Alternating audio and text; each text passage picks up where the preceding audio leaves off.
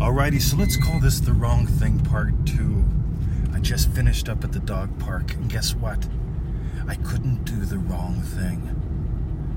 You see, it's impossible to do the wrong thing if you're in the state of your wish fulfilled. We had a great time. You should see the smiles on these two chuckleheads. Emmett went in the river. Everyone was there. We had a lovely time. It's impossible to do the wrong thing if you're in the state of your wish fulfilled. The thing is, if you're worried about, am I doing the wrong thing? Am I doing the right thing? What's the right thing? You're not there.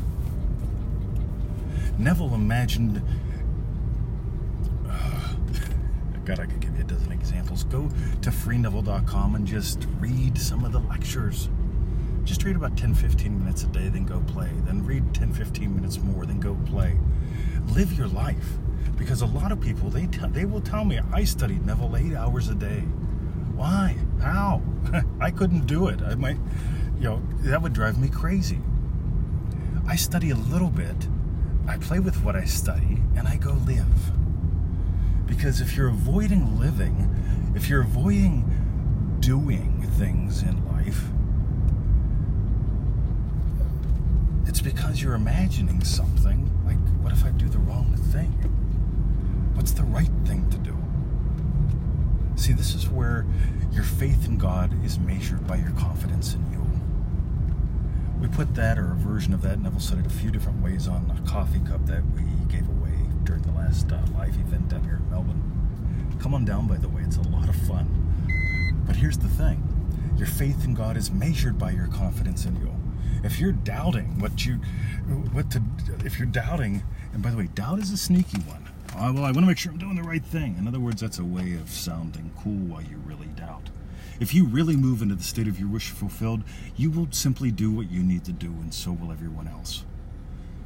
Like exactly what happened at the dog park today. Everybody showed up at the exact perfect time. Everybody had the exact perfect stuff. We had the exact perfect morning. And now my day is going to continue like that. You get it? You get to drop all that, am I doing the right, am I doing the wrong thing, by simply imagining the right thing. And the right thing is always the state of your wish fulfilled. So let's now revision real quick. Ready? Do I need to revise every single thing that has ever happened in my life, in my childhood, in my day? It would take me years to revise every single thing. No, it won't. Ready? See, if you're doing the wrong thing, it sort of goes like that. I'm trying to make the tool... Ready? Can you remember when all that stuff bothered you?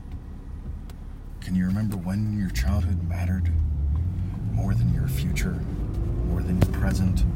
Because it's the present moment that advances into the future. If a memory shows up that disturbs me, I may imagine something different about the memory, quote unquote, the event.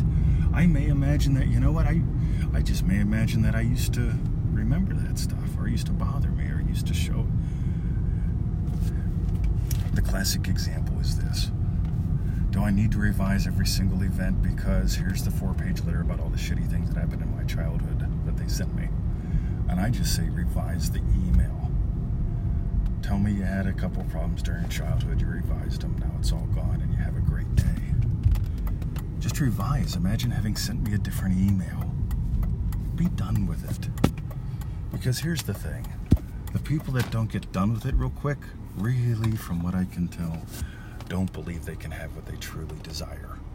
So they stay in fix-it mode instead of feed-it mode. Stop fixing everything. Start simply feeding something lovely. So how's that? So let's call this part 2 of The Wrong Thing. See ya.